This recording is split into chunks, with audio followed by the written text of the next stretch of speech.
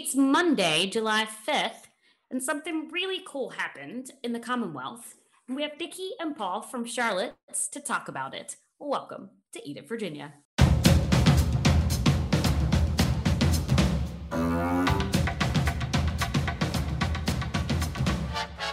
Hello and welcome to Eat It, Virginia, voted second best podcast in the city of Richmond. My name is Scott Wise, and I am joined, as always, by my friend, Roby Martin. Happy 4th of July, Roby. Happy 5th of July, Roby. 5th of July, yes. Okay, hair check. How's our third co-host? Your hair looks beautiful right now. Not my hair. How's our third co-host? My hair is always perfect. What can I say? How was your Independence Day? It's still going. We spent it at the Salamander in Middleburg. It's beautiful. Nice little resort. We did some wine tasting, popped into Bluemont Vineyards, hit the Chrysalis, did a little hiking. Did you partake in the newly minted law that Virginia just passed that allows you to possibly possess 1 ounce of marijuana in private? Absolutely. Yep. In private, on my person, all 1 ounces of it. I started on July the 1st. It's the 5th. We finished the ounce. That's very nice. So this is the focus of today's podcast. Paul and Nikki from Charlotte's Southern Deli and Tapas. We put out a call on social media asking locals. I just punched my mic. You got so excited about the call on social media. We put out a call on social media asking local chefs, restaurateurs who might have experience with cooking with marijuana to come on the podcast and talk about it. We heard from a plethora of people from all across the region who were interested in sharing their stories with us. We chose Paul and Nikki, and they did not disappoint. But we did have this conversation because obviously it is legal in Virginia under Virginia law, and you are allowed to have up to 4 plants per household, and you are allowed to have 1 ounce on your person in private. And with that, there are things you can do in your kitchen with marijuana. And some people don't like to smoke. They'd rather ingest it other ways. So I love the idea. If my mother is listening to this, this is completely all a lie. I love the idea of a pot dinner. I think that sounds great. All weirdly infused stuff. They're taking it a lot further than that, allegedly. And they're going to go into even more weed related stuff. And I'm, as the kids say, I'm here for it.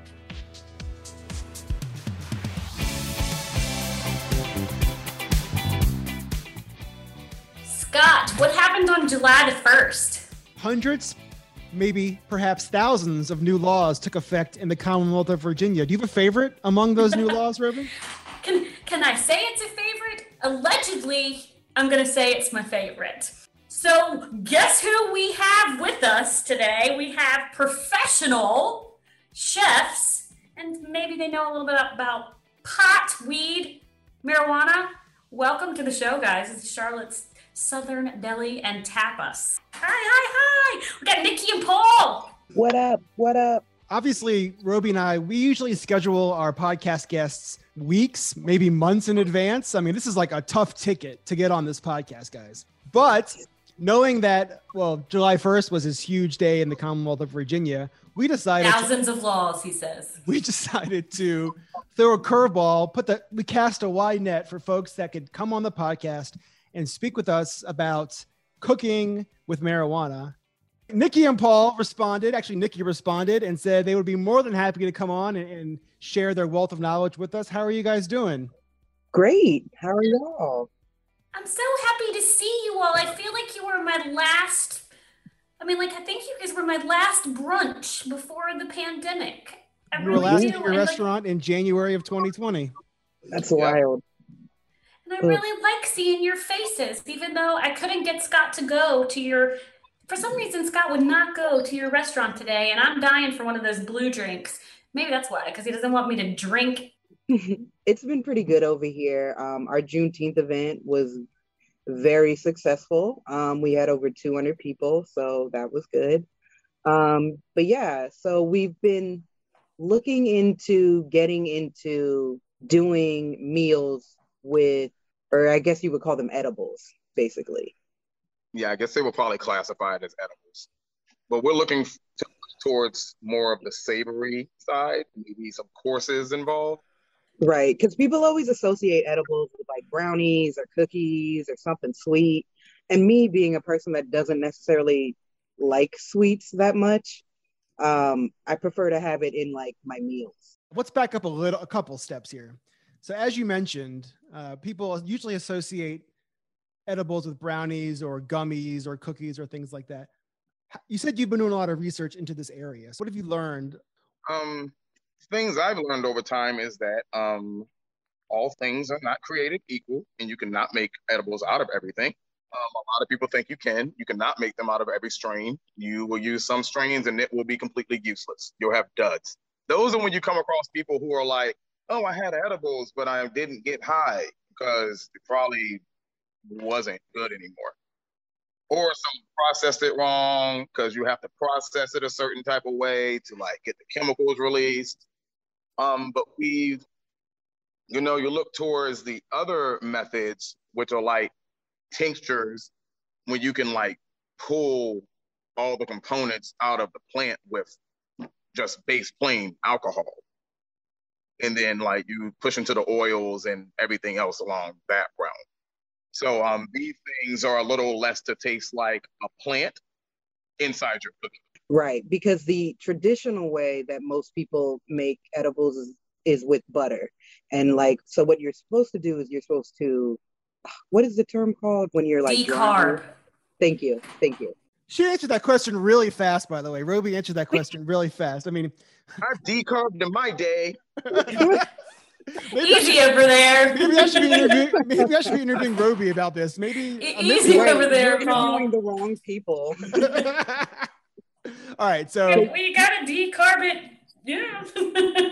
No, that's exactly right. So like people don't even know about the decarb process. They think that sometimes you can just take the weed and put it in the butter and steep it that way. And like, no, you have to do all these. It's a very meticulous, because if you do it too high, it'll burn. And then if you don't do it high enough, it doesn't do anything. So that's where it can get tricky and finicky, when it comes to people trying to make them like in their homes and stuff. Explain to me what decarb is and what exactly you mean by that, because I have no idea what you're talking about. So when you traditionally smoke the plant, it activates all the chemical components once it hits a certain temperature. So since you're not putting fire to it anymore, you need to bring the plant up to a certain temperature to open up the rest of the chemical strength in it. So that's pretty much what it does. It just makes it work like it would as if you were lighting it with fire. And how does one do that? Like, what exactly is the process? You bake it pretty low, like just you can literally put it in the oven. You can like bake it very low for like maybe 30 minutes, and like make sure you don't have a fan on. No fan. My God, no fan, no convection ovens. It'll blow away. What am I baking for 30 minutes at? Am I baking the marijuana that I might have seen in my college fraternity house many years ago? Or what am I baking? What am I baking? You're pulling it apart like you're going to put it places. You're placing it on a baking sheet. You're sticking it in the oven. You're hoping that your oven stays at 220, 225, because if it gets higher, then it's not going to do anything. If it gets lower, then it's not going to do anything. It's a real meticulous process, like Nikki said. So how is it like so with the decarb process aside, there's so many, as you were talking, Paul, there's so many different types of strains. How is it that do you taste it after you decarb it to see where the pungency level is going to be so you can figure out whether you're going to add it? Like, you don't want real pungent with lobster. They're usually actually pretty prominent beforehand.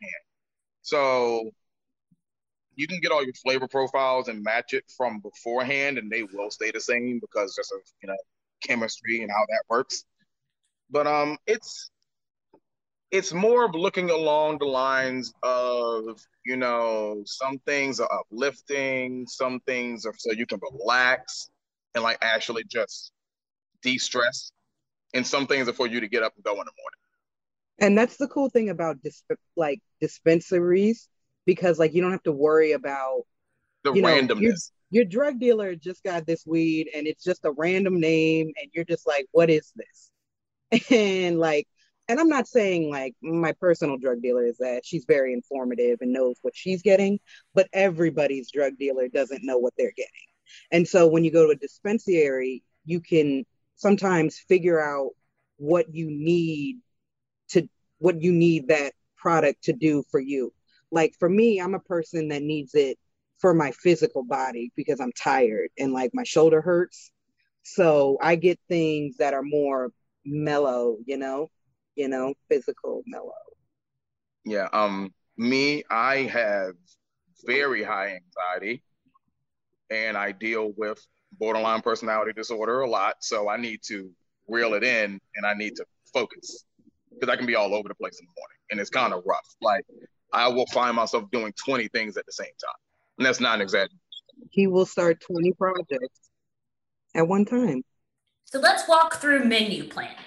So you get let's say you got a strain of it like indica, maybe you got some, I don't know, I'm making stuff up. Blue, Jello, I don't know what names of weed are, but like, let's say you got 3 or 4 strains of pot, weed, marijuana, whatever we're calling it right now, the allegedly legal situation that we have for July the 1st.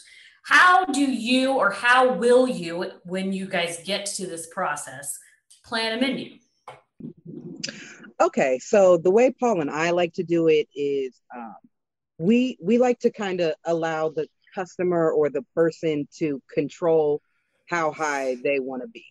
So like we'll probably put like one thing in one of the entrees and then kind of do like a sauce situation. So you can have more control over it, because if you just put weed in everything, say it again. I said everyone's tolerance is different. Yeah, so that's another thing too. Like if you were to have a party, you don't want to, everyone's level is not the same, that everyone's tolerance isn't the same. So you don't want to, kill people or just have people slumped in your restaurant. Like, I need you all to leave. You would like people to get the hell out your house at some point. Right. So, and then that way they can, so like we're planning a menu, like we'd probably put it very light, find a strain that had probably like lighter notes, to get the party started. And then, second course, maybe have something a little with more oomph in it. And then you can control how you would put it on. Like if you wanted more sauce, then you could get higher by just having more sauce. Like, when I did a little brunch for my friend one time, and we had it in like the jelly. We put it in the shrimp part of the shrimp and grits.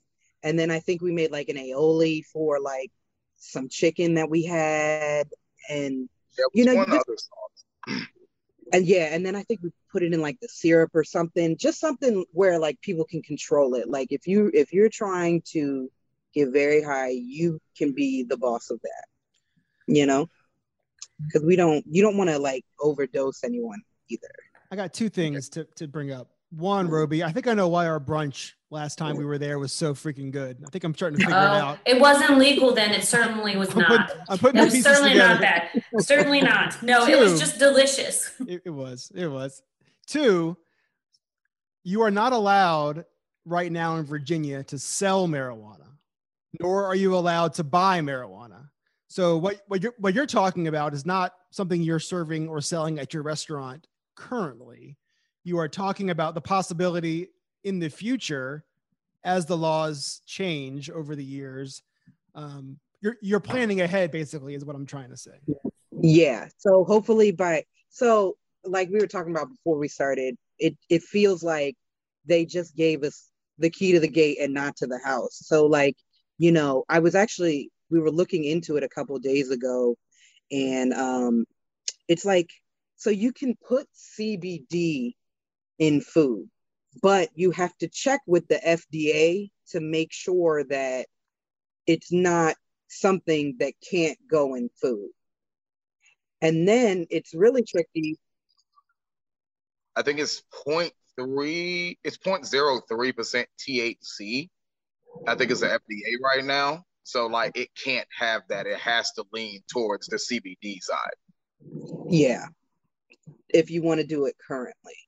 And so hopefully they'll, it feels like they just jumped ahead without getting all They the did. planning done. They You did. know what I'm saying? Because Sure. like now everybody like just thinks that we can do whatever now, but it's like, okay, but we still need to talk to the health department. What are they okay with? You need to talk to the FDA. Like what, and it's crazy because like there's um what Paul was talking about earlier with the technically it's Delta 8, not Delta 9.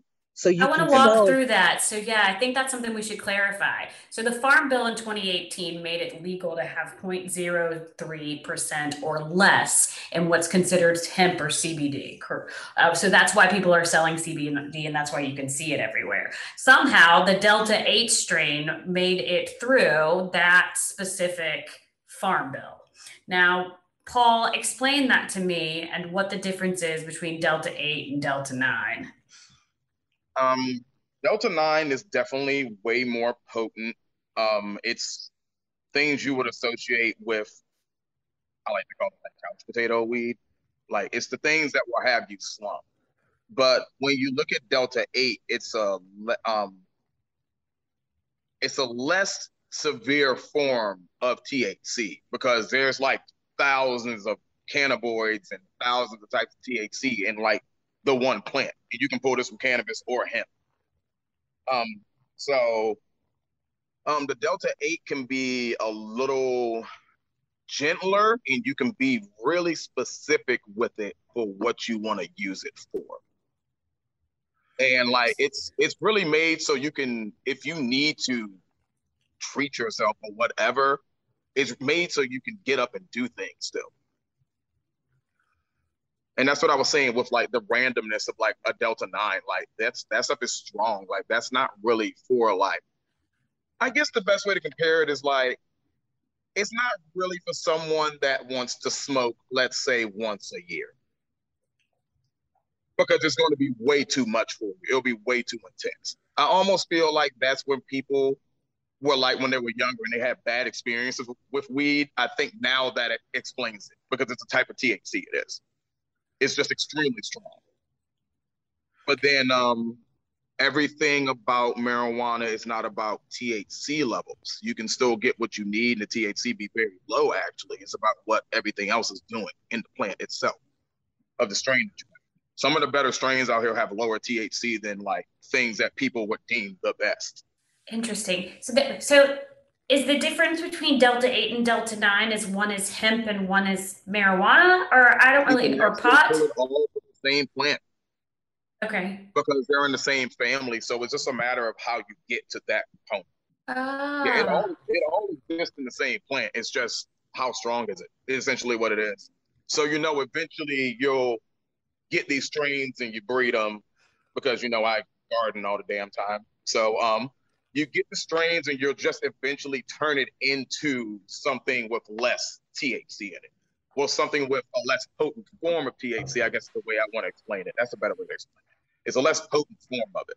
So you'll get that and you breed your hemp plants to the point that it makes that opposed to making the other, to making like Delta 9 THC.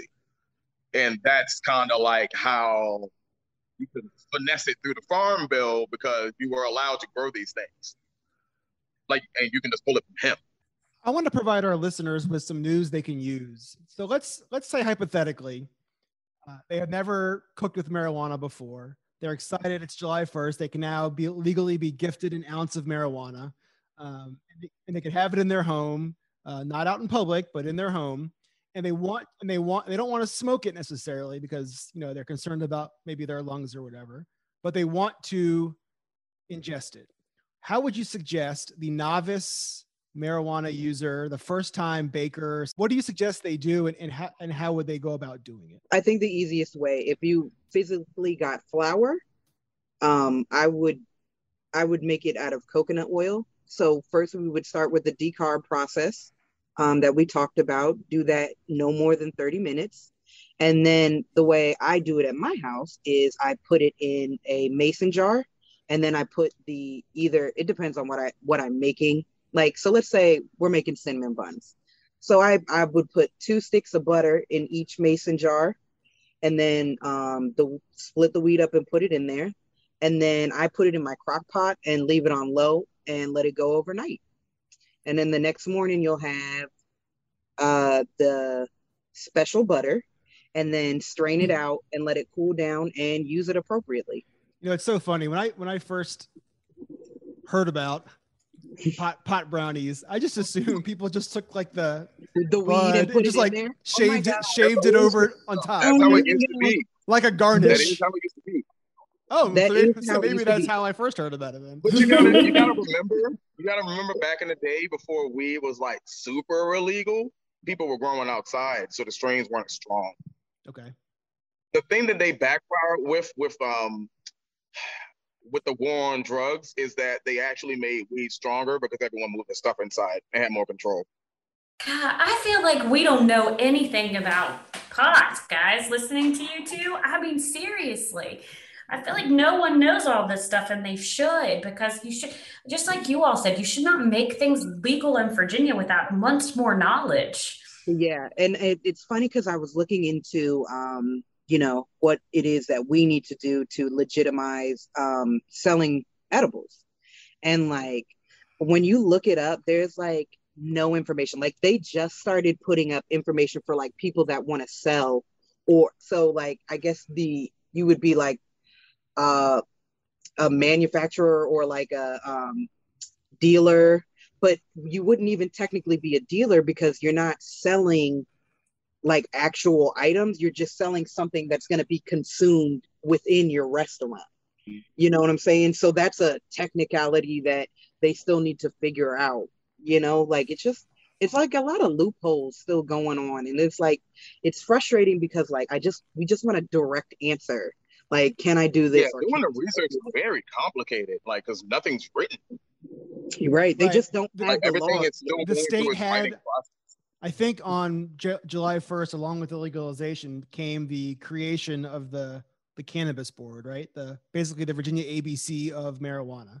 So they legally couldn't start any of this until July 1st, which was the day that it became legal. So this is all kind of unfolding in real time here. Seems like a recipe for a disaster for me, because unfolding in real time with no regulations, or it seems, it's like you can just say, oh, you're doing this wrong. Here's a lot of ramifications for that, when how would you even know? Are there restaurants around the country in states like Colorado or perhaps California that are a couple of years ahead of us on this, that are doing what you one day hope to be doing?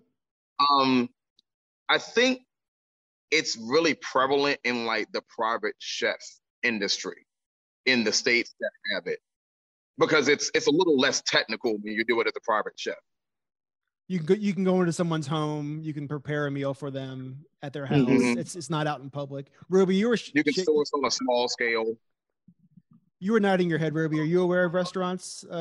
Sure. Like, interestingly enough, that they wrote an article in Vogue about a Los Angeles chef who does tasting menus. She does, there's like some odd, it was in 2017 they wrote the article, or 2016 or something. You probably think about the person I'm talking about too. Drummer? Probably, I'm sure. Yeah. Mm-hmm. Yeah, that's who I know about too. That's the same person. It's Andrea, Andy. Yeah, I don't know. Drummer or Drummond or something like that. I gotta look her name up, but that's exactly who I'm talking about. So she does. I guess I don't know. Some sort of menu that she does. It's like you have to sign up for the waiting list so she knows who it is, who's coming. It's some wild stuff. But yeah, so it's been being done for a little bit in the States. Oh yeah, it's definitely being done. The question is it being done legally? Well, I'm sure hers is. I'm not sure. She lives in a different state. In Virginia, state she's in. Yeah, in Virginia, a lot of people are doing it illegally. Right. Technically. So what would it take for a restaurant to obviously the laws have to change first, and we understand that, but would a restaurant, God, there's so many questions. So right. Explain to us You kind of outlined to me over email, Nikki, like what your big game plan is. Is that something you feel comfortable talking about on the podcast with us? Yeah, of course. So that's several years down the road. We can talk about that. Right. I know that us personally, at least at the beginning, we would do it so that, we would probably have a waiver, make sure everybody that's in attendance knows what's going on, because the thing is, you don't want to drug anybody without them knowing, like, because that's crazy. That's a whole different situation. And, we would probably, and we would probably do them as like a tasting course. Because like I was telling you, we want to venture into like a bed and breakfast situation, but like kind of a weed one like they have out in Denver. So, we would ease into it. So we would start off probably like just hosting like dinners and then seeing what grows with that and who is interested, and then go from there to start, at least. That's how we're going to do it. So what would make it a bed and breakfast? You just want them to spend the night so they're not driving? Because after they do dinner with you all, that would be the best idea. Oh, yeah. So yeah, we actually kind of want it to be a whole event space. We want it to be a bed and breakfast. We talked about putting like a little baby izakaya in it. And then also it being like a wedding venue, essentially. So just kind of like one of those one-stop shops. And you can also treat it like a regular one with none of the other stuff too. Right. It's an add-on, a bonus feature. Right, basically. Yeah, it's an add-on. It's an amenity. There we go. That's good. So yeah, so that's what we're moving towards next. Hopefully it'll be in our 5-year plan. And by 2024, they should have a little more figured out by then so that we can move forward with it. So how do you price something like that? Like, do you have like a ribeye with pot butter and it is an add-on of an additional $30?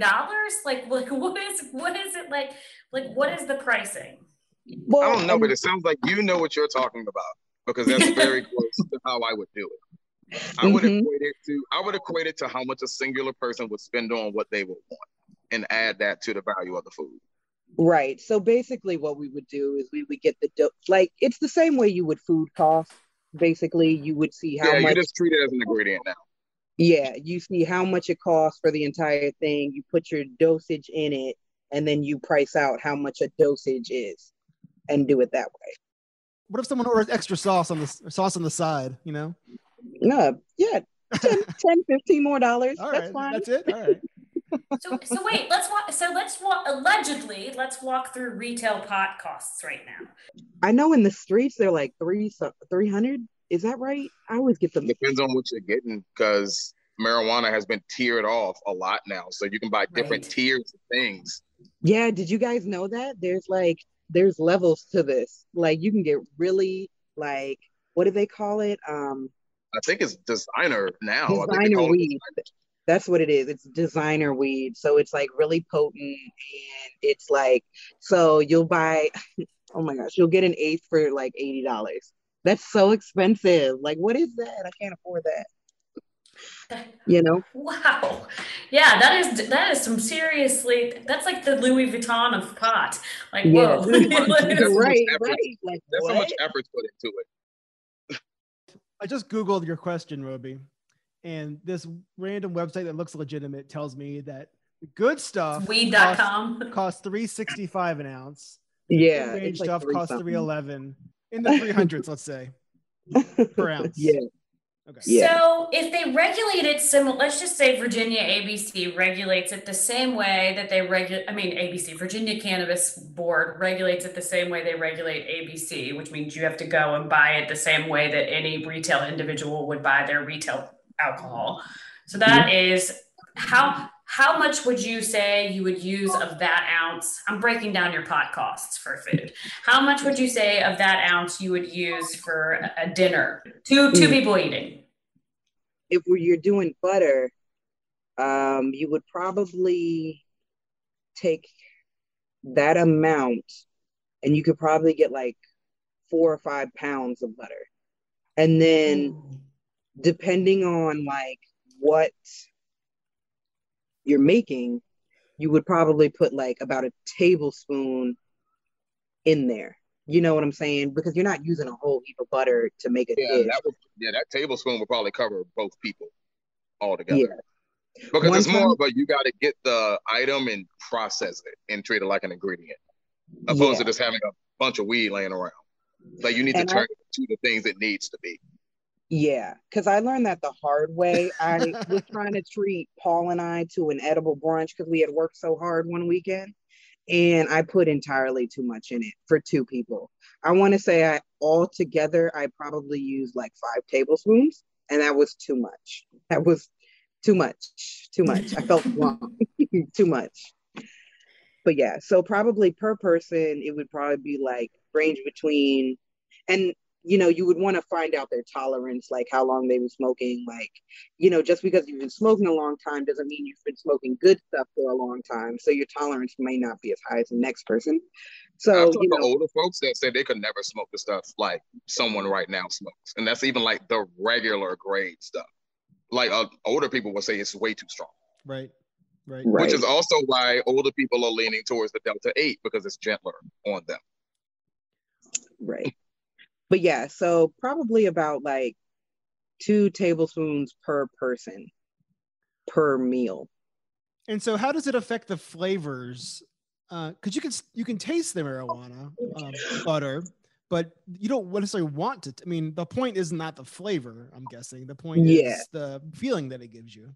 So now you can get down to go ahead. Oh, I was just going to say that's what Paul and I have been working on. Like, everybody just makes like a cake brownie mix and then just puts the weed in it. And then so what people normally do is they just replace all the butter that goes into a recipe with weed butter. And when you do that, obviously you're going to have a stronger taste of weed in your food. But Paul and I don't necessarily like that taste. So if I was making like a brownie, I would probably put like more chocolate or more peanut butter in it or something heavy that could cover up the taste.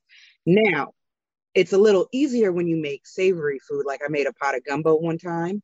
And there's not so many contrasting flavors.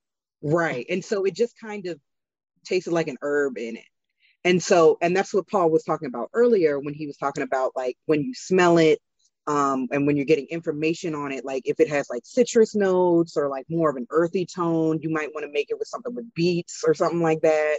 Like some strains literally smell like fuel, and you might not want to use something like that. I've literally read information on strains, and fuel is one of the descriptors of a scent. That's terrible. Yeah. So, when people say we got gas, they literally mean it's gas because it smells like.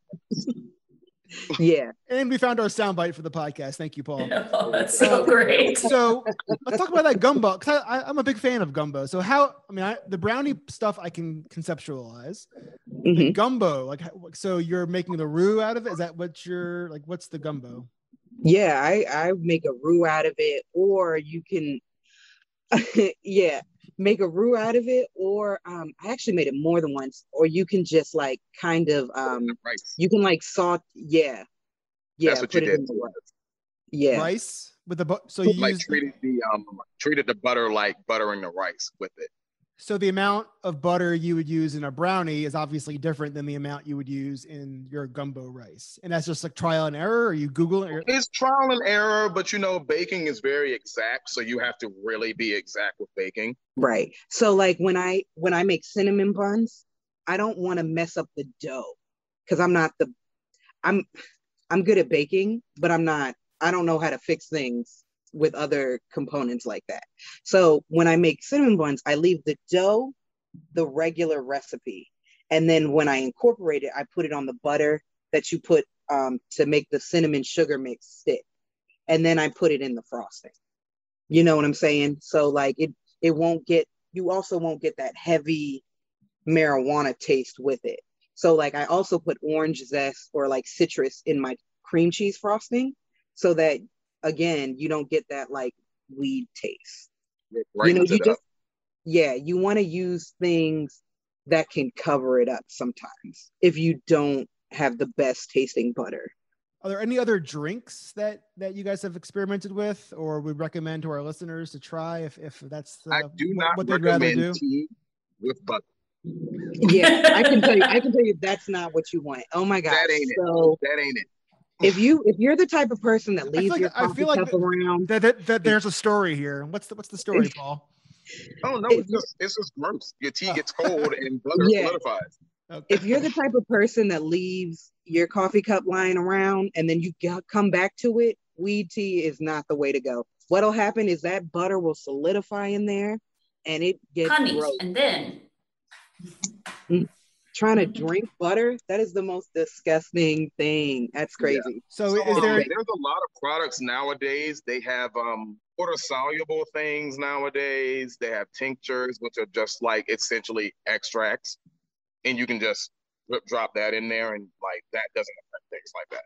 So that's something you will push towards using in liquids, opposed to using fats. What do you say, Roby? Should we cook this weekend? I am all for weed tea. How about that? So how would you make it if you without the butter? Like how would you go about it? Oh, I put it in my honey. There you go.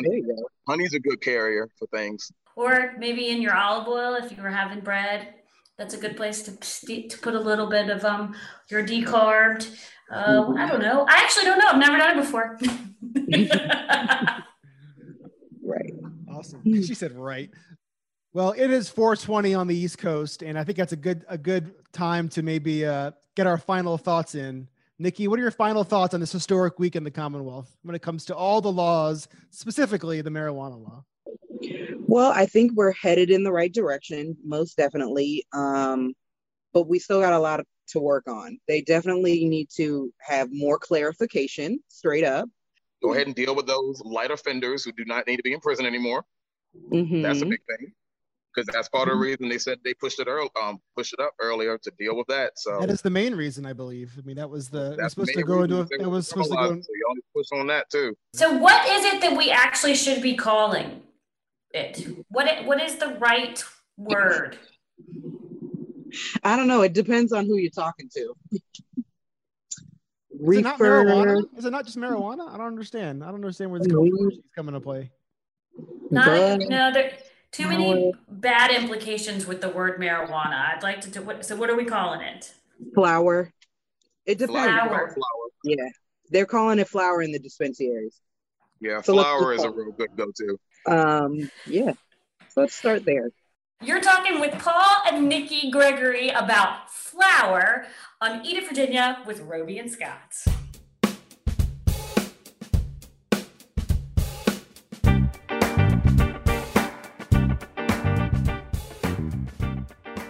First of all, thank you, Paul and Nikki, for coming on the podcast so last minute. We appreciate that very much. Roby, what did you learn from them? I mean, I feel like everything that I said needs to be fact checked against Wikipedia or whatever you want to talk about.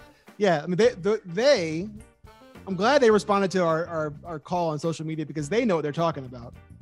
I've got no idea. Seriously, like, what is it? Like, I really think that Virginia needs to put out like a FAQ on pot.